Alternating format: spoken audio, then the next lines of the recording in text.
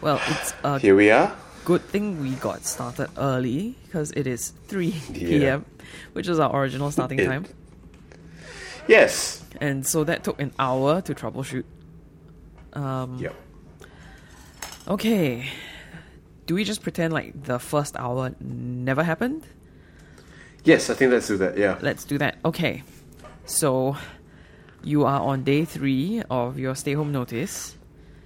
I am. And, Yeah, I got back on the 25th in the morning, and I have recently moved into a hotel room to serve out the rest of my stay home notice because basically, I've got family living at home, and I don't want to expose them unnecessarily to the virus. So I think a hotel is probably the best option. Although there are issues with the Wi-Fi here. This podcast proudly brought to you by Holiday Inn Express. Yeah. Come for the view, stay for the shitty Wi-Fi. Yeah. Yeah. The Wi-Fi basically took an hour to troubleshoot. It did, and even now it's still, borderline. Okay. It's okay now, I think. Yeah. Okay. We just have to get through like 40-ish minutes, which is when the free Zoom meeting will... Oh, no, wait. If it's 2 people, Zoom meetings are an unlimited length. Oh, is that right? Yes, actually.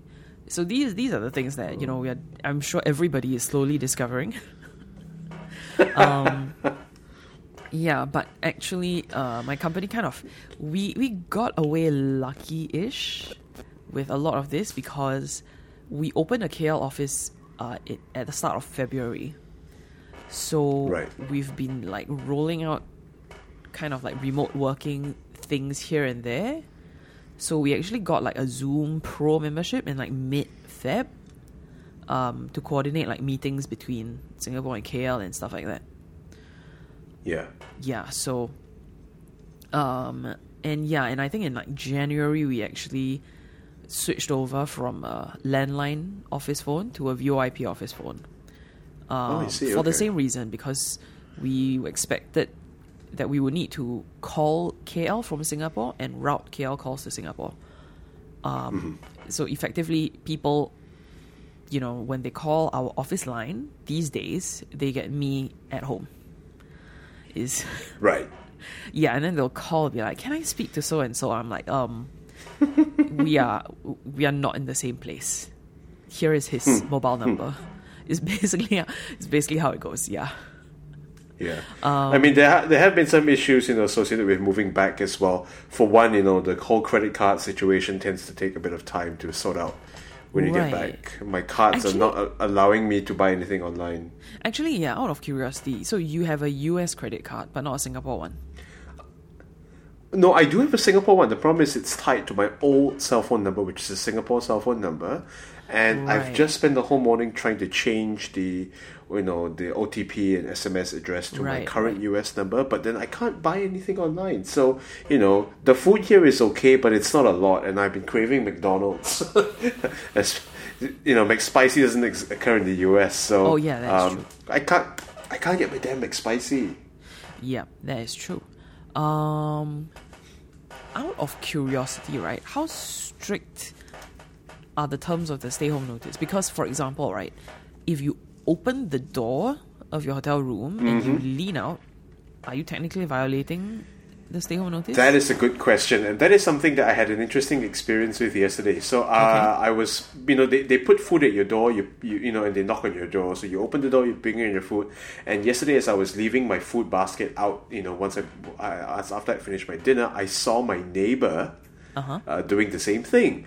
And so we struck up a conversation, and within 2 minutes, the front desk called saying, "Hi, you can use the phone in your room to call between rooms for free." So I don't know whether someone down the hall complained or whether or not they've been, they have some CCTV camera monitoring whether or not people's doors are open, because it's really fucking scary. I mean, if you stuck your head out and you didn't see anybody else, it sounds like they are watching the hallway. I guess. I don't know. I mean, maybe one of my other neighbors must have called the front desk to complain or something. I don't know. It's... I mean, it's just so weird. How would they know, that anybody, pass by or stick No, their but heads up. if someone was in their room and they heard conversation in the hallway and they didn't like it, maybe they just called the front desk to say, "Hey, there's some noise going on there. Can you investigate?" Right. Okay. Yeah. Interesting. Who's your Yeah, stay-home it's- neighbor, by the way? I think he's an NUS student because he asked me if I was in NUS. I said yes, but a long ass time ago. Okay. But I mean, I feel Yeah. like that's probably true of like 20% of the Singapore population. That is a good point. I do know that I have colleagues in the same building as I am right now, but I have no idea where they are because this is a funny story. So previously known as the Tropical Marine Science Institute, but now they're called the St. John's Island National Marine Lab. Okay. They've been nationalized. So they've been out at sea for the last 5 weeks, surveying the North Pacific Ocean. Right. They were on a vessel, one of those research vessels. I think the vessel may have been involved in the MH37 search and rescue operation. Anyway, they were on that vessel. They were out in the North Pacific Ocean for the last 5 weeks, and they were coming back. And so half of the team are in the same building as I am right now, serving their stay-home notice. Interesting. Okay. But I have no idea where they are physically in this building. But yeah, it's a whole bunch of scientists basically cooped up along with me in this exact same building, which is, I think, very interesting. Okay. Yeah, I am also in a hotel, but for completely different reasons. Fair enough. Basically, we had a very, very well-timed staycation. Yeah, my sister graduated last year, and then the whole family went to Europe for her graduation and to help her move out. Actually, which was the primary motivation, because moving out is always a pain. The graduation, I think, was supposed to happen in like July or August, but then new management came in at the school. It's a private school, and then the school like got bought or taken over by another institution, and they basically moved the graduation. It's a summer semester graduation, but they moved the graduation to December. So there was no actual graduation ceremony, so the music department just improvised a small one. Literally, like a student leader just cobbled together an event, and then the head of the music department like bought like 30 flowers and then like gave them out one by one. And that was kind of it. I mean, fair enough. Yeah. Holy cow. Yeah, so anyway, we went to move her out, and then we went on like a trip around Europe, and we booked all our hotel stays through Hotels.com. And that was actually sufficient to get like Hotels.com like gold reward status or something. And so we had 3 discounted nights that we had to use by May, which is why we booked a hotel. And we had no idea at the time that it was going to be an interesting time in history, shall we say. Indeed. Yes. Yeah, I will say that if it hadn't been like lockdown season, I mean, we are not really in a lockdown in Singapore, at least. No, not at the very least bit, no. Yeah, it's really not a lockdown. Although with the law changing now, you could get fined for, I think, more than 10 people, is it? Gatherings with more than 10 people. Yeah. We are moving in that direction increasingly. Yeah, So. but I mean, in Germany, so my sister, got a email, I think, from a friend in Germany, and she said the way it is that no more than one person from up to 2 different households may meet outside. Literally, you can only be outside with members of your own household, or one person from your household can meet one person from another household. Right. And that is very, very specific. Yes. And because my sister went to school in Freiburg, which is like on the Swiss-French-German border, I mean, the Swiss I haven't been following the news super closely, but from what I kind of understand, the Swiss have kind of given up. They're just not doing it. Seriously? Oh, really? Yeah. Oh, God. Singapore had started to impose the stay home notice on arrivals from Switzerland very early on and the stated reason was that these countries, I think it was the UK, I want to say the UK, the Netherlands, and Switzerland were the three that were singled out. Right. And the stated reason was because these countries' authorities have shown no interest in controlling the spread of the virus. Because of that, travelers coming from those countries must serve a 14-day stay-home notice. Of course, this was maybe 10 days ago, and a lot has changed in 10 days. Yeah. So, but yeah. So my sister was saying that France has basically gone into full lockdown. Like, you are not allowed to be outside. And Germany is...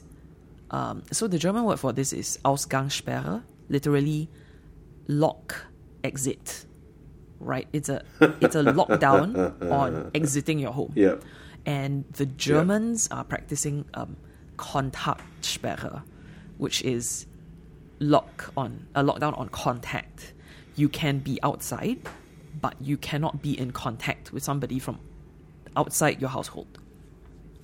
Right. Yeah. Gosh. And I think, for sure there is some cultural element to this, because I do not think you could impose such a measure on the French. I think effectively, if you wanted an effective contact lockdown, you would need a movement lockdown. Yes, absolutely. Yeah. And that is definitely, it's the same for Spain and Italy, and yeah. Anyway. Well, the US is really not taking this seriously at all. It's really very, very scary how this is happening in the US. So, yeah. Yeah. And, honestly, we don't really have to go through all that territory, because I'm sure it's all over every newspaper at the moment. Yep. Yeah. Frankly, in Singapore, the changes have been... It's not like snap fingers sudden. It is fast, but it's not been... Yeah. The speed of the changes have not been very drastic. And frankly, until the first week, or even mid-March, life was pretty much normal. Singapore only kind of went into this kind of overdrive when Malaysia imposed its lockdown. Right. And the Malaysian lockdown, I think, was partly precipitated by the religious gathering. Yes, the Tabligh conference, right? Yes. Yeah. So there's the Tabligh conference where a bunch of people traveled in, and then there was a spread of COVID, and then people dispersed all across Southeast Asia. Yep. And I think that was really when Singapore kind of clamped down on. But even then, it's been gradual. So, a lot of that really, yeah. So, because in your initial cases are all going to be travel related, right? It's all going to be exported from a source. Yes. And then community spread is what follows after. So if, up until that point, everything is travel related, you can at least clamp down at the source. Correct. But now that, there's community spread, then serious things have to go into, a lot more sort of severe course of action. So it's interesting because we had the same thing in New Mexico as well, right? Where I was at. The first, I think the first 20 cases were all travel related, right? So it's all, and because New Mexico being New Mexico, population density is low, and there's no travel hub. So there's no, it's not like, say, Denver, or it's not like Phoenix, or it's not like Dallas, Fort Worth, where you have major air hubs. In Albuquerque, or Santa Fe for that matter. These are the two biggest New Mexico cities, and they don't really have major regional hub airports. So it's mostly people driving in. I think there was someone who drove in from New York, someone who drove in from California, and those were the initial cases. But then we started to realize that there was community spread happening when you start seeing unlinked cases showing up, and that's what Singapore has been doing as well. Tracking all these links. I don't think the highest single day community spread kind of cases, unlinked cases that I've seen is, I think, 14 which is very Was low. that this Jurong actually. Safra thing? No, so the way that the Ministry of Health has been reporting it is they used to kind of give one number for all cases, and then they would break down the cases. Right, yeah. But around the time Yeah. that we passed 50 cases per day, they stopped reporting the total number. They just tell I you see. how many are imported. Of the imported cases, where did they come from? Yep. And then Yeah. how many are local cases? Of these local cases, how many are linked to existing clusters and how many are unlinked? Right.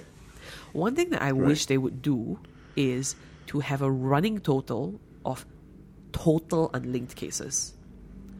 Because that would also tell you Right. whether the contact tracing, like whether the community spread has outpaced the ability of contact tracers to trace. That's true. Right? Because if, for example, if on a given day you have 14 unlinked cases, you don't know whether they are going to stay unlinked or whether the next day the contact tracers may have tracked down the links in 10 of those cases. Right? Yeah. And Yep, then absolutely. that actually tells you to what degree do we know of spread out in, that's really just out there. Like somebody is out there and asymptomatic or irresponsible and spreading it. Yep. Yeah. So I kind of wish they had the number, but they don't. And given the circumstances, you can kind of see like every country has put stock in one key aggressive measure or the other. So for South Korea, famously at this point, it's testing. They don't have the ability to contact trace everybody, but they have the ability to test nearly everybody, which in the end has a similar effect. Yeah, I mean they have good, I think they nationalized a few private labs as well in order to increase the testing capacity, which is really very important, right? You only have X number of PCR machines or RT-PCR machines in your lab, and so the more RT-PCR machines you have, and the more lab techs you have as well, the higher your testing capacity. It's as simple as that. Right. Yeah. And Singapore probably has quite a fair bit of testing capacity, but the main strategy so far has been contact tracing. It's just like very aggressive. Like if there is a case, we want to know where it came from, and if we can get everybody who is potentially at risk out of the population, then in theory, all the people circulating around outside, again, if they are not asymptomatic or irresponsible, are in theory safe. Yes, fair enough. Yeah. But of course, this only works to the degree that the contact tracing is very, very thorough. But Singapore does have a good sort of surveillance. I mean, we call ourselves a surveillance state, and fair enough. And but this surveillance network has allowed us to very effectively do contact tracing as well. So, pros and cons here and there. I don't know. It's hard to say. Yeah, I mean, you can kind of see why. Other countries would be very resistant or hesitant to allow this kind of sweeping power. Which again goes back to the idea that a lot of this, the way that countries have been dealing with this, has been cultural, right? Because yes, you would not be able to, you have all these articles out there now, like, Singapore, this is how Singapore has handled the coronavirus, but the lessons may not be applicable for all countries, or the same thing for South Korea, or the same thing for Taiwan, or the same thing for Japan or China. And China is like the most, is regarded as like the most outlier case, right? Like, oh my God, we could never impose a full lockdown. Says all the countries. Look at what Italy has had to resort to. So basically, and Spain, for that matter. So, yeah, exactly. So it's kind of like, well, either you find something that works, or you just pick up the pieces afterwards. Pretty much. Well, I mean, to be fair, there is no one size fits all solution, right? It's what we have are a suite of tools, that have different levels of efficacy, and that it's you pick and choose the best option that fits you and your cultural values, and I think, and then you run with it. To be fair, this particular set happens to fit Singapore's toolbox very well. Yeah. Yeah. Well, I mean, we have the surveillance infrastructure in place. That's number one. Number two, we have people who, generally a population that's willing to comply with these kinds of situations as well. We're not, spring breakers in Florida. We're not spring breakers in Yeah, Miami, definitely. So, yeah. Definitely. I mean, although you still do kind of see, I don't know. I mean, with all these kind of social changes, there is always, not to use like that Malcolm Gladwell term, right? But there's always a tipping point. Because... Oh, Malcolm Gladwell, please, let's not go into Malcolm Gladwell. Yeah, sorry. Right. But the idea is like, you kind of follow, what people do. And if nobody is masking up, you don't feel obliged to do it. If nobody is social distancing, you don't feel obliged to do it. And I mean, the government has actually been pretty explicit about this. Like the new rules that have come into place in malls is because people can't behave themselves effectively. Yeah. So yeah, absolutely. it's like, we told you to do social distancing and you're not doing it, so we will tell you how to do it. And if you don't do it, we will fine you, which is of course a very preferred tool. It's a well-used part of the toolkit, basically. Yeah, and it's again, it's kind of it's okay. Let me put it this way: it is very hard to separate the Singaporean from the shopping mall. And I think that's partly, I mean, I think it's true. I think that's partly why there has been so much more hand-holding when it comes to this is how you practice social distancing in a shopping mall. One person per 16 square feet, right? If you do not do this and you are caught, we will fine you or we will shut you down.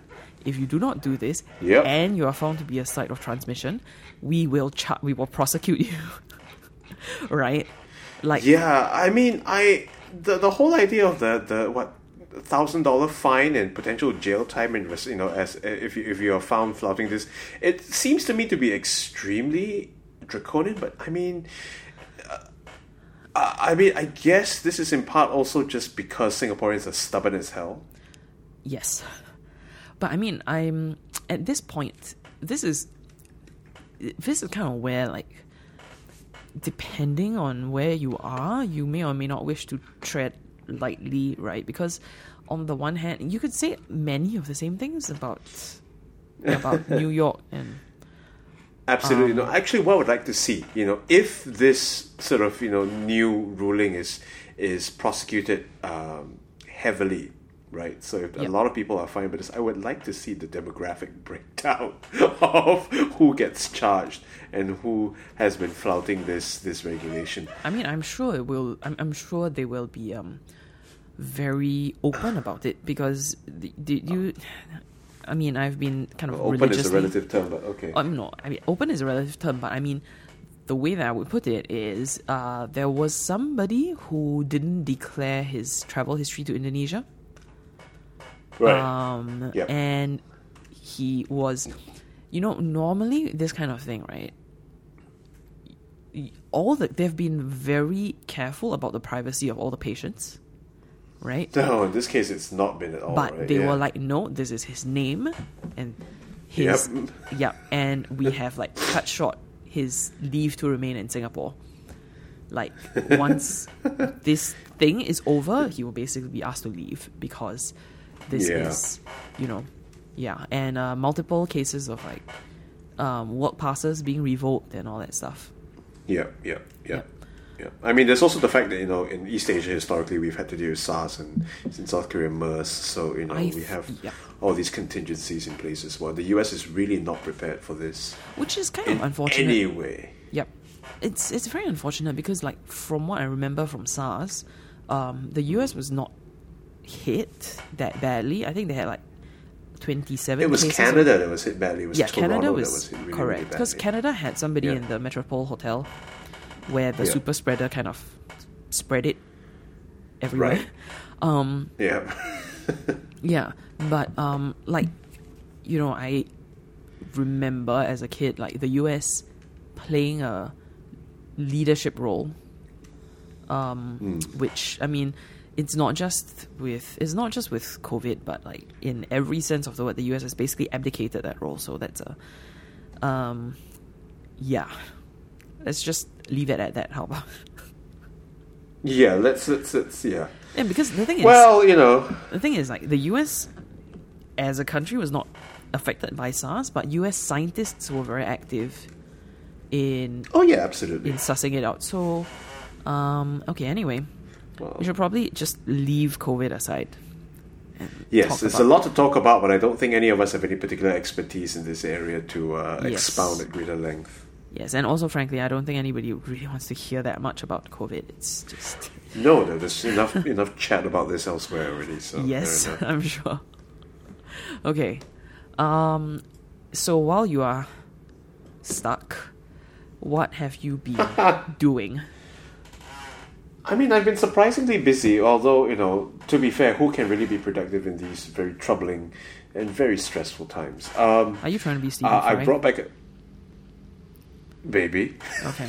I did bring back a ton of work to do, and like any self-respecting scientist, I also have a huge amount of backlog that at some point I need to get down into clearing. But I'm taking my own sweet time with that as well. Data sets to analyze, papers to be written. Just for context, can you quickly describe what kind of scientist you are and what kind of science you do? It's really quite hard to sort of and sort of summarize, but basically I am to some extent an ecologist. I'm to some extent an evolutionary biologist. I'm a molecular ecologist, some people would say as well. So basically I do a lot of stuff related to birds. Well, birds and other organisms. I do a lot of work dealing with counting birds, which is a surprisingly technical field once you get into the weeds, right? It's not just, looking out the window and go, oh, look, there's a bird, that's one. It's a lot of statistical, sort of tips and tools and tricks that you use in order to quantify uncertainty and to try to adjust for the fact that, detection is often imperfect. A lot of my work deals with DNA, so I look at, how things evolve, how populations change over time, and I also have a chronic problem with saying no. So because of that, I tend to take on new projects a lot, and then these pile on, and they need to be moved on at some point. So yeah. Right. So do you have an example of what kind of... Okay, I mean, this is kind of like the very academic, question to ask, but what is your... It's a good question. What is your primary, or what are your primary research questions? And what is the question? No, that's a bad question. That's bad a question? really bad... Well... as in badly phrased? Not necessarily. Or too broad? No, I mean, when you look at my entire sort of CV and, the projects I have on my lab right now, there's no real one question that sort of encompasses all of them. This is in part because, you go through school and you pick up projects sort of in an ad hoc manner. So I think I have sort of three separate categories of research questions that I try to address. Three, two, I don't know. We'll get through this. It's like the whole Spanish Inquisition. There are four. Okay. So one of my big questions that I like to address is looking at how birds respond to urbanization. Okay. This is a huge question, right? And this manifests itself in many, many different ways. So the whole counting birds part is one side of the story. We're looking at what are bird population sizes in urban areas. And this is a question that is extremely important and relevant, because if you don't know your population size, you cannot, number one, assess how your population trends are. That's number one. Number two, how do you decide what is rare, what is not. What is do sort of proportions change depending on how landscapes have changed? These are all important questions that if you don't have that sort of most basic data, which is how many birds are there, then it's going to be much harder to make good decisions. The other thing I'm working on is looking at bird-window collisions. So that's another part of how do birds interact with urban environments, right? Okay. This is an antagonistic interaction, and so we're trying to quantify how this is happening in Southeast Asia. this is relatively well documented in the West, at least in America. But in Southeast Asia, this is a virtual sort of black hole topic. No one really knows anything about it. So trying to get some data and do some stuff. And then, of course, I work on the genetics of forest-dwelling birds in Singapore as well. Singapore's interesting because it's a tropical country. It's on the equator. We have tropical rainforests, but it's mostly urban. So how do forest birds, survive in this kind of context? And, we use genetic tools to sort of figure out why this is the case. So that's just one part of my research. That's the whole idea of urbanization and urban ecology. There's another part of my research that looks more at agriculture. Singapore doesn't really have agriculture, but I'm working in Sumatra at the moment to look at how basically in the oil palm plantations, how changing the planting strategies affects the community ecology of birds within the oil palms. And that's a project I desperately need to move on, because I'm not the lead on this project, and the leads are trying to push me to get the data analyzed and published as soon as possible. And then now a lot of my PhD work deals with evolution. So we're looking at the evolution of this group of birds called pittas. They are really colorful, beautiful birds. They live this genus of birds has a distribution from Africa all the way out to Solomon Islands. It's about 14-ish, 15 species. The evolution is very poorly understood, number one. And number two, a lot of aspects of the biology are really interesting. And I'm hoping to dig into that for my dissertation work. And that's just part of my reason. I've got other side projects, but those are not quite so relevant at the moment. I mean, relevance is relative. Deeply relative. I mean, I'm working on a project on crabs right now, but so I'll leave that aside for the moment. So yeah. Okay. So wait, right now you have like a journal article that you have been asked to review while you are stuck in a hotel. Oh, that's the other thing. So one of my honors supervisor, so my previous boss, I messaged him a while back saying, hey, I'm coming back to Singapore to tide out this whole coronavirus situation. He's like, oh, that's great, and he didn't say anything more after that. And on the day I landed in Singapore, I received an email in my inbox saying, so-and-so has invited you to review this article. It's due in 14 days' time. Would you accept it? So it's a trap, basically, because my boss knows I'm going to be stuck in self-isolation for 14 days. He knows that I can't go anywhere. And he knows that I have no excuse to give for refusing to accept this review. So I have an article to review. So this is, an important part. I mean, this is not a bad thing, right? This is actually a very important part of the scientific process. Scientists can't just send their research out to publishers and publishers publish it wholesale. Yeah. They have to go through a process of review. So as a scientifically trained person myself, as a scientist, what part of my duty as a scientist is to review other scientists' work and to ask questions and to basically, the end goal is try to improve the research of other scientists. And this happens in a variety of ways, right? But primarily when you review a paper, you go through the methods, you check to see that assumptions inherent in the methods are addressed, right. Whether the research question is answered in the first place, whether the research question can even be answered in the first place, and these are all part of the process of peer review. It's actually very fun, but it's also very very stressful sometimes as well, because you really have to be critical and think deeply about. I think something else is that every paper that you're looking at, you're on the edge of what we know, and so yes, there is that need to be critical, because the person writing the paper doesn't really know anything either. They just have a little bit more data than you do. Well, I mean, fair enough. Well, okay, that might be a bit that's debatable, right? I don't. Some people genuinely are mega minds. They know a lot of stuff. Yeah. I'm not that smart, but at least the least I can do is look at the methods and look at do the methods address the question. Yep. And as with any method, there are always caveats. And are these caveats addressed, or are these have they been ignored? does it lead to justifiable conclusions that we can accept? Because no paper is perfect. This is part of our training as a scientist. My training as a scientist as well. A lot of what we do as scientists is especially in university, undergrad to grad school, we do this thing called journal club. Okay. So what we do is we sit down. It's literally called journal club. We sit down, with our colleagues from the lab or from other labs and so on, and then we discuss papers that just came out in the literature. And so what we do is we dig into the methods, we dig into the results, and we see, okay, do these methods, do these results, tell us anything, or do they cohere with what the people writing the paper say? And you learn as a course of, or through the course of education that, every single paper has some kind of sleight of hand going on.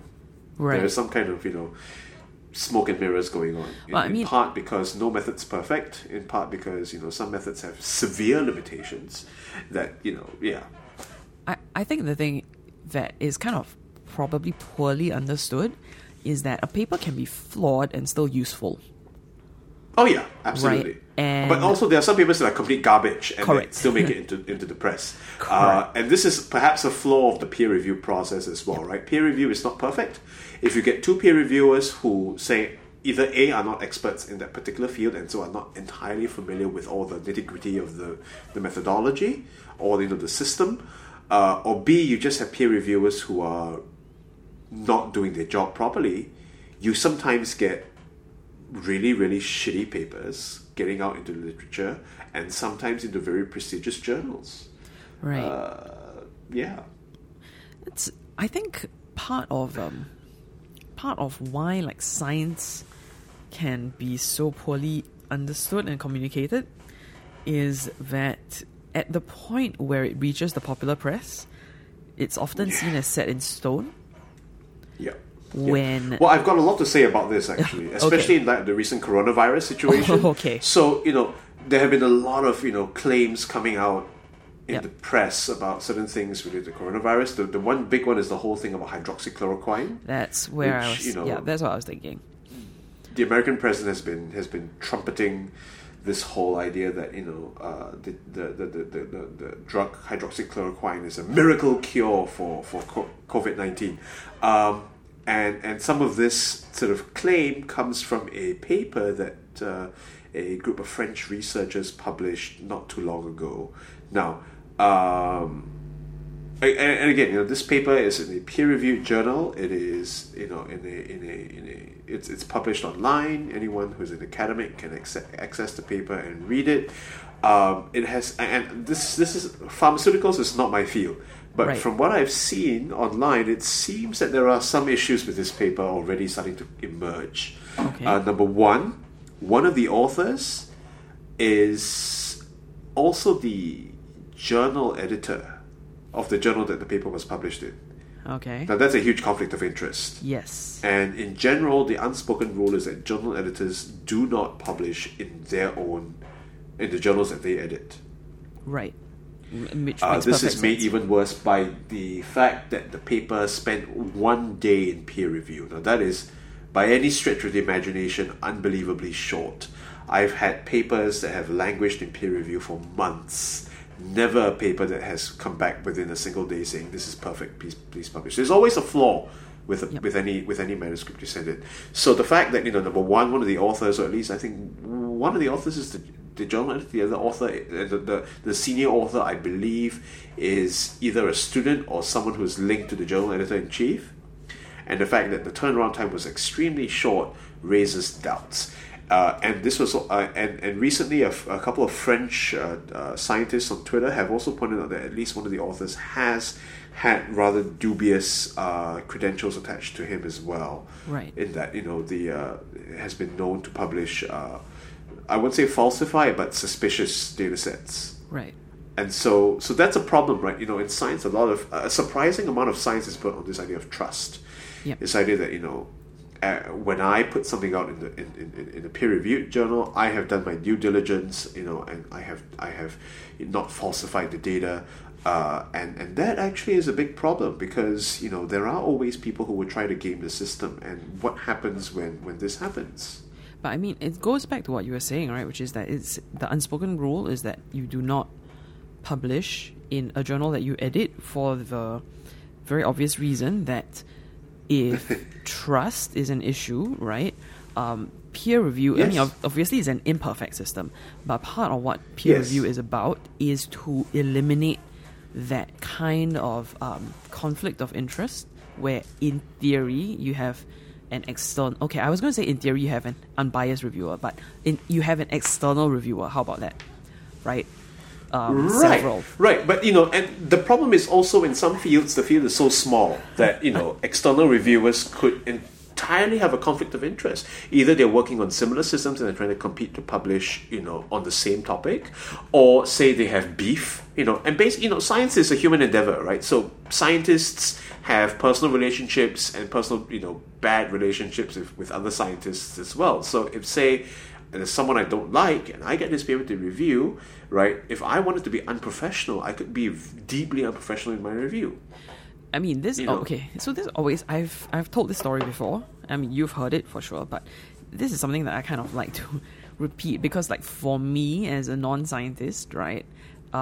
It's something that you don't have to think about most of the time.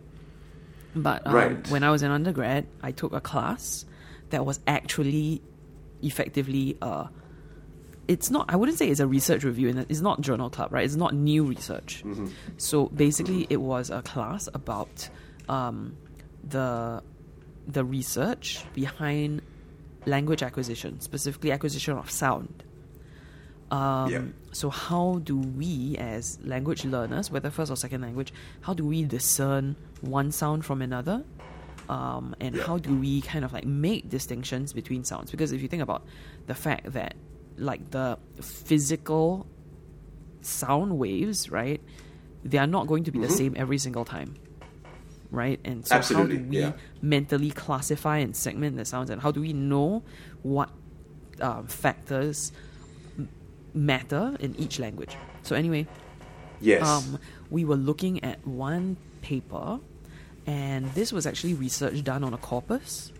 So what Right. they did was they hooked up like 6 children to microphones, and they would monitor them for several hours a week for weeks at a time, right? And then after that they collect all the audio, and then they transcribe all of it, and then they run whatever they basically extract whatever data they want out of it, right? And so there were 6 children in this corpus, but in the paper that we read, there were only 3 subjects studied, which is kind of like whatever science you're doing, n equals to 3 is a horrifically low number. Sorry, I'm going to digress back to the whole chloroquine paper as well. That was another criticism. I think there were only 20 participants in that study, and of those participants, I think at least one died, and another few dropped out of the study, and they only reported the positive results. Right. And so, which gets to another big problem with clinical studies. The whole question of, if I am a pharmaceutical company who's sponsoring this research, and I have a vested interest in seeing a certain drug, certain therapy being made commercial, I can try to force scientists to behave in ways that are deeply unethical in order to get my research out. I'm not saying this research is unethical, but I'm saying that, reporting bias can have a severe impact on the outcomes of a study as well. This is much more deeply discussed in Ben Goldacre's book, Bad Pharma. Yep. And I strongly recommend any listeners to pick up the book. It's a very, very, very good book. It is very good. He's a And practicing also, clinician at Oxford University. correct. And I mean, in this particular, while we are on this COVID vein, he is an epidemiologist, so Yes. and a medical doctor. So Yes. and the preceding book, Bad Science, is very good as well. So Bad Yes, Science is absolutely. about science in general. Bad Pharma is specific to a lot of these practices that you see in the research that underlies the pharmaceutical industry. Clinical trials especially. Yeah, and I mean, of course, he's a doctor and he's an epidemiologist. Like, he's not like, oh, big pharma is bad kind of thing. But it's just like, this is what you should know when you read all this stuff about how such Right. and such thing is effective against such and such condition. Sorry, I pulled you away from your corpus study. Yeah. So so here's the thing. In linguistics, the N, right, the number of subjects is chronically low. Most of the time we saw studies with 20 subjects. Like, that was normal. But in this particular case, it was 3. And of course, corpus linguistics generates a huge amount of data.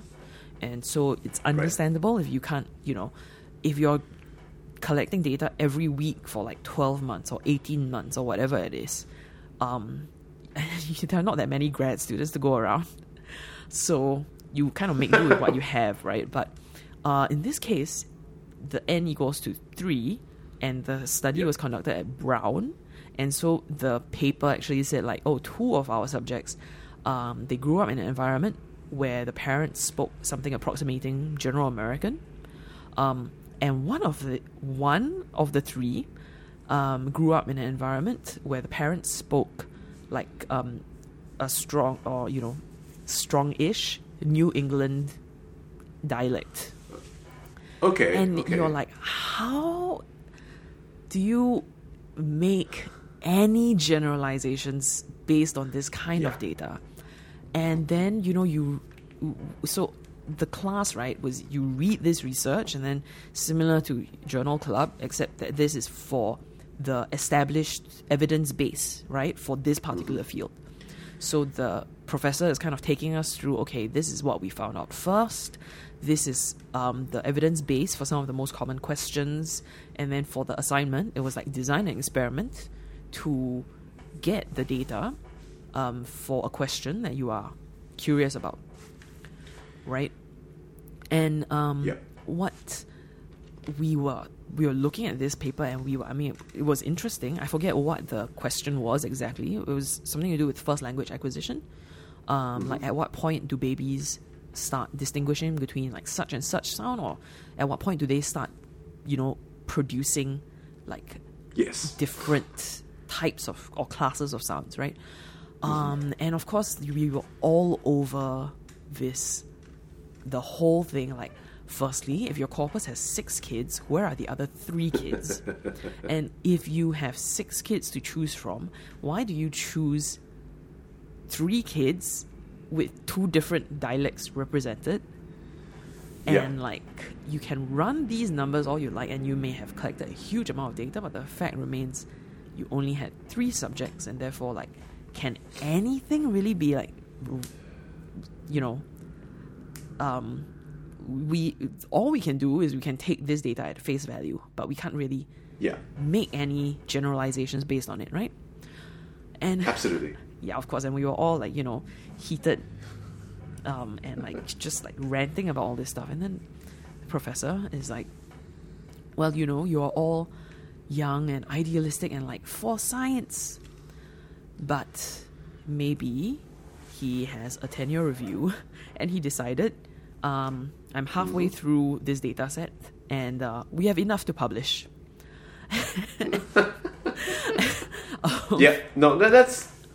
That's another very real concern. It's not something that affects me directly, but no, it's true, right? Right. People have lives to live, and people have tenure clocks to meet. So yeah. And it goes back to the thing, like, a study can be flawed and still useful, but you have to know as a scientist how to interpret that data. Well, I mean, number one, the data must be correct in the first Yes. place. Data must not be falsified, right? Yep. Which is something I'll get into. There's actually been a very recent big controversy that's just been rocking the scientific world, but I'll get into that later. And number two, the analyses have to at least, be fair, and they have to take into account some of the problems of the methods that are being applied here, and they have to account for some of the noise in the data, assuming the data is correct. So lots of factors, but fundamentally a lot of this is built on trust. It's built on the fact, on this mutual understanding that yes, we are engaged in an imperfect enterprise, but we're doing all this in good faith. This kind of goes back to like epistemology class, right? It's like, it really does, right? It's like when your science teachers tell you, like, oh, these are the 3 laws of these are Newton's laws of motion. Like, do you Do you believe that because you did the experiment and you saw it? Do you have to retrace all of Newton's experiments in order to believe it, or will a simplified version do? Is it sufficient to read it from a book? Right, I mean... That's... Well, so on the issue of trust, I get to this issue that has on Twitter been confirmed, the hashtag Pruittgate. Pruittgate? This concerns Pruittgate, Pruitt. So this concerns a scientist, Jonathan Pruitt. He's a very prominent spider behavioral biologist. Okay. So he's a behavioral evolutionary biologist, and it has recently come to light that a lot of his data sets have had problems. Okay. Now, I'm not going to claim that they were falsified because investigations are still ongoing. But basically, one of his former a former grad student who used some of his data provided by him, realized that there were huge issues in the spreadsheet that she was given. She did an investigation, and then she reported that it's very likely that some of the data had problems.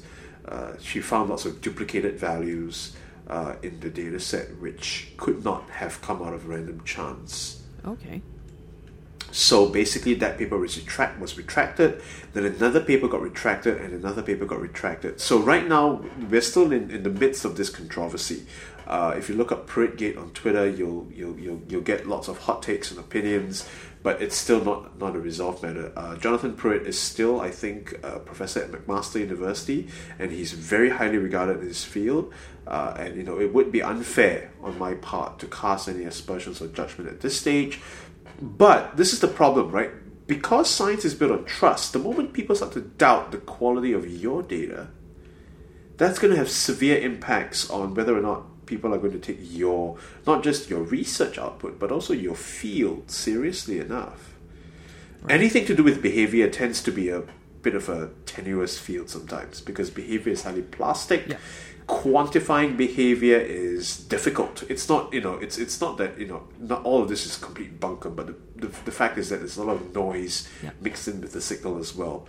So, when a prominent researcher, and a researcher on whom large parts of the body of work and the theory is built, is found to have falsified data, that really, really affects the sort of,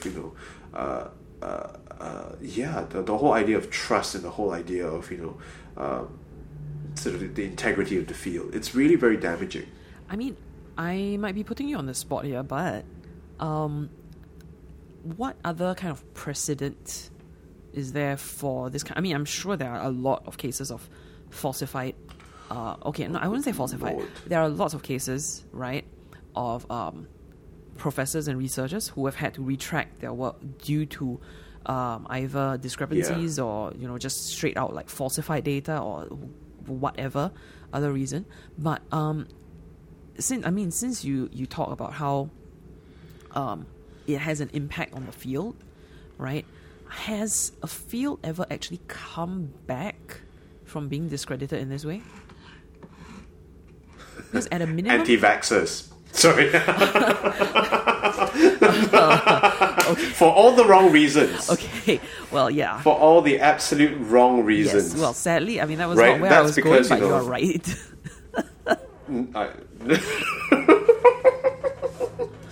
I mean, because at a minimum...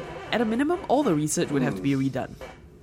And you would have to you have to redo the research base, the evidence base, in effect. Well, I don't know of any particular examples, but at least with behavioral evolutionary behavioral biology, it's not so narrow a field that they're only working on one system. So Jonathan Pruitt works primarily with spiders, and not all of behavioral biology is spiders. Right.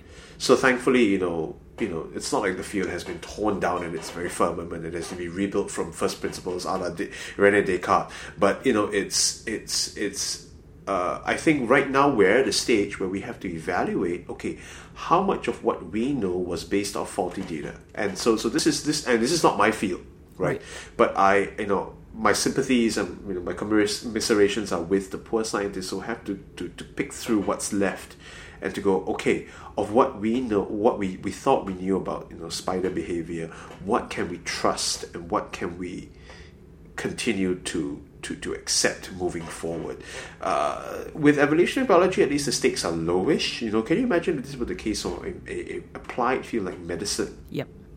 Right? If a drug, that was touted in the literature as being, really effective for treating certain things is found to actually have, if the effect size were found to have been the product of manipulation, then what do we do? I mean, and the thing is, has everything we've seen so far been the placebo effect? It's not just a purely academic discussion as well, because like Bad Pharma, right? He actually talks about actual cases where basically the numbers have been kind of jiggered to get a product to market that doesn't deserve to be there.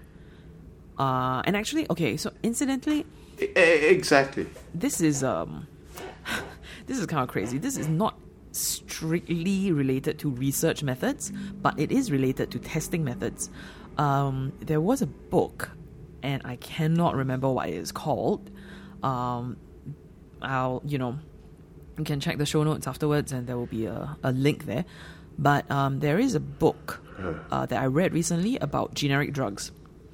And it basically covered, right, the generic drug industry primarily in India, but also, in a broader sense, right, the idea of generic drugs as a whole, and how the testing for generic drugs differs from that of the original branded drug that was released under patent. So, the book is called Bottle of Lies, and it's by Catherine Eben. Right. Yeah, Eben, I don't know. Anyway, let's just say Eben. So, okay. Yeah. So what Right. is... Okay, I should report that the connection is starting to die. Okay. We'll see how long it lasts, and you know what I mean. We've been talking for over an hour at this I think point. I've lost you. Or close to an hour. So if it dies, we might just stop here.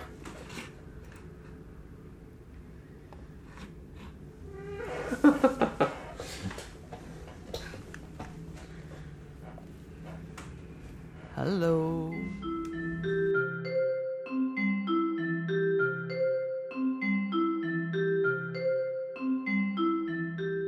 Hello. Okay. I guess we are stopping. Well, I'm back. Sorry about that. Okay. Give me a Hello? minute. Hello. All right. Yeah, I think we should start winding this down. Hello. We should Hello. start. Yeah. We should start winding this down. We made a full We have hour. been talking for a good hour. Yeah, so. I was actually going to say, if you disconnect, maybe we just end it there. But let's just round it off. So anyway, I was on... Let me do a finger snap. No, come on. Yep, okay. So, I was talking about Bottle of Lies by Catherine Eben. And basically, she talked about the differences in the rigor of the trials that the first, the original drug has to go through, and then subsequent generic drugs. And effectively, right, what the generic drug makers can do is to basically dope the tests a little. So, so the original drug, it basically, you have to show that it doesn't have any harmful side effects. If there are side effects, they have to be documented. You need to show you need to show that what is the effective dose, right? And then you need to show as well the dose, right, when it's taken, what the pharmacokinetics of it are, like how does it go through the body, and how the body responds to it. And so they will look at things like, for example, what's the concentration of this drug in the body at a certain time after the drug has been taken, right?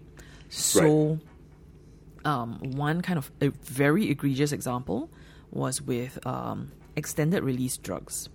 So the way that a generic drug is tested right, is they just have to show that the active ingredient is in the drug in a similar concentration. The same amount, the same concentration. And the release in the body, right, basically, I think they only check for one or two factors. So the peak of the release, I think, has to be the same, and the area under the curve has to be the same. So if you think about like the drug, being distributed throughout the body and how long it stays in the body, basically, the height of it has to be similar, and then the total kind of release has to be similar. But the exact curve doesn't have to match. Is that right? Well, fair enough. Right. But so the idea behind this is that when a drug becomes available to be produced by a generic drug maker, you don't want the generic drug makers to have to go through the same onerous trials as the original. Right. Because the original, of course, they've already, the drug has been under patent for a certain amount of time. They have monetized it however they want. And then for the generic drug makers, right, the goal is to get a certain amount of these useful drugs to market at a reasonable price, right? Yeah. And why replicate tests that have already been done? But this, right, this particular like peak and area under curve test, and of course I might be getting the details wrong. Like if you really want the details, read the book. It was designed in an era before extended release drugs. So an extended release drug, is a drug that doesn't dispense all the active ingredient at once. It lets it out through the body slowly over a period of time. And this has benefits in terms of, instead of taking... In terms of like patient compliance, right? Like where previously a patient might have to take something 6 times every 2 hours. Now they can take one pill, 12 hours. And they're much better for it. The thing is, the extended release drugs, right? They would just match the area under curve, but not the release curve. So patients would get a huge hit of the drug at the beginning, and then they would get a withdrawal afterwards. Oh, that's not good. Okay. Yeah. Oh, wow. And I need to pick up this book. Yeah. And I mean, in terms of the writing, I'm kind of ambivalent about the quality of the writing. I'm not saying it's a bad book. It's very well researched. As a narrative, I think it's a bit stiff, right? But if and again, it's a question of trust, right? Do you trust her research, and do you trust what she's saying, and do you trust the way that she's laying it out? But if you do, I mean, even if you don't really, you should probably have some questions at the end about like, is this really the best way to go about, regulating generic drugs? Right. And there's actually so the thing about pharmaceutical manufacturing is that you cannot simply test for the active ingredient, and you cannot simply test for the components in the drug, because in any manufacturing there is variability, right? Yes. And so good manufacturing practices actually require you to document every single thing that happens in the factory. If you make a bad batch and it's thrown out, you have to record it, right? Of course. If you make a batch that is like just outside your tolerance, right? You have to record it. And actually, they would actually have like a, based on the market, they would have like a tier A for certain markets that have lower tolerances, or, well, I guess lower tolerance, And then they would have a second batch for markets that have less strict tolerances. Right, and that is just a product of the variability in manufacturing. The manufacturing process, that's Correct. true. Okay, wow, Yeah. yikes. Gosh. And the thing is, right, like if the manufacturing facility is based in the US, and an FDA inspector comes and they find something so much as like a pile of ashes in the backyard, and you cannot explain what was burnt, and you don't have a record of what was disposed of, that could be enough to get you censured as a factory, as a manufacturing facility. Right. But Right. they have no way, the US FDA has no way of regulating factories based overseas. And one of the kind of horrifying stories in the book, right, was like in a place like China, okay, the FDA inspectors posted there often don't speak the language, and they are basically dependent on the hospitality of the very facilities that they are supposed to inspect. And so sometimes several facilities will pool together their money to create one model factory. So when one of these facilities is due for an inspection, they go to the airport, they pick up the inspector, they drive the inspector to this model factory, okay? They tour him around this model factory. The inspector is satisfied, goes home. The next FDA inspector comes to see the next factory. They drive him to the same model factory, and they have no idea because they don't read the language. They don't know where they're going, and yeah, yep. How has John Oliver not covered this in a segment yet? It seems like something he would. I'm sure if his show goes on long enough, he will eventually. It's inevitable, right? Yeah. It's gonna at some point. But anyway, Wow, back to the yikes. kind of like the area under curve, kind of, and the peak, Yes. the peak ingredient release kind of thing.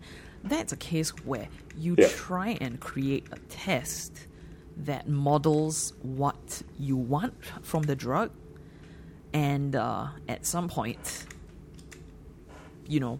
people find a way to kind of spike the method. Yeah. And basically, when it comes down to it, peer review, man. You need someone to peer review the drug. Yeah, this is perennial critique of the scientific process. There are efforts underway to try to at least solve some aspects of this. So I mentioned much earlier the whole human dimension of if I don't like someone and I review his paper, I could just as easily give a terrible review, right? Or find ways to give a terrible review. And if the editor's not paying attention to how things are phrased, things could slip by that could lead to a rejection. There are lots of aspects to this, and one of the things that people are increasingly talking about is whether or not we should move towards double-blind peer review. Right. So whether or not the reviewers should even know whose work they're reviewing in the first place. Of course, this is not the panacea to all problems, because if you're in a narrow field working on very specific, say, study groups, you can kind of know. Yeah, just as when I receive a review report and the reviewer says, please cite papers XYZ, you go, I kind of know who it is. Yes, of course. Right? Or if they say, please use methods XYZ, I just read a paper that used exactly these methods. Oh, I think I know who's reviewing my paper. So it's not a perfect process, but at least if we can put in place, control mechanisms to number one, make science more, to reduce the whole aspect of human bias, or at least adverse human bias in some sense, that would go some way towards helping. The other thing about double-blind peer review is it's important because there has been research showing that male and female names tend to bias referee reports. Right, so there is sexism in science, conscious or otherwise, and that needs to be addressed as well. And having some kind of blinding effect would also be very useful on the part of a reviewer. I may have unconscious biases that I'm unaware of, and so blocking that information away from me actually might be very useful. Right. In some sense. Right. Anyway, it's probably about time to round up. I think. We'll be talking for an hour and 10 minutes. Good Lord. Yeah. So anyway, I don't think we really have a URL yet. No. Something that I'll have to figure out. We probably have some show notes that you can look at to refer to some of the stuff that we've talked about. We've discussed. I don't know when the next episode is coming out. Possibly, I well, maybe we'll record in a week, maybe in 2 weeks.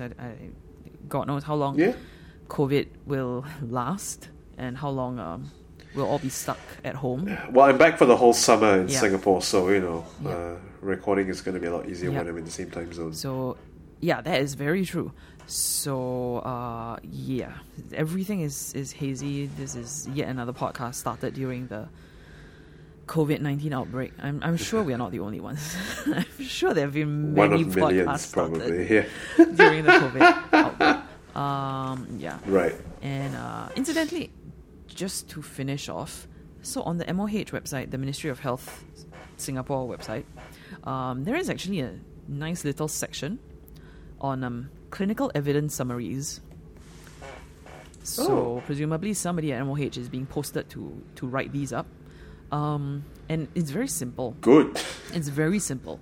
It's just like, should X medication be used for COVID-19? Should favipiravir, however you pronounce this, be used for COVID-19? Should protease inhibitors be used for COVID-19? Should remdesivir be used for COVID-19? Updated 27 March 2020. Should interleukin-6 inhibitors be used for COVID-19? And so on and so forth. The interesting thing is these are clinical evidence summaries, right? So it's not necessarily like it's not like a full-blown trial and like how does this work in this organism, and like what are the like side effects and yada yada. It has none of that. It's like literally doctors out there somewhere being very desperate, trying stuff. But then no, I mean, this is important because you have to know your audience, right? You know, if you're looking at fellow pharmacists, you publish in the literature. Correct. But if it's doctors, you're trying to get the information out too, then you don't have to delve into the technicalities of so things. Somebody at MOH is reviewing the literature and like typing up this stuff. And it's just very quick. It's like yes, no. I mean, it's not literally yes, no, right? But it's just like basically here's what they found, and it may or may not be useful, kind of thing. And I think that's great. I think that's it's good that MOH is doing this. Right. And I mean, along those lines, like after everything we've been talking about, ultimately there's also a difference between what you can prove and what is clinically significant. Absolutely. Yeah. So anyway, and there's more to talk about. I think we can devote a whole episode to talk about this, because I wanted to talk about the idea of preprints as well, and how preprints shaped a lot of the initial coverage of the lit science on COVID-19, and how some of it may have been misinterpreted here and there. But we'll save that for another time. Yep. And anyway, we haven't talked about crows, but if we do an episode, we haven't talked about crows having sex. That's true. If we do an episode next week, you will still be in peer review. So, right? So I will. Yeah, exactly. Yes. Okay. Absolutely. We'll figure out when the next episode is. All right. Yes. Bye bye. All right. Till next time. Bye bye.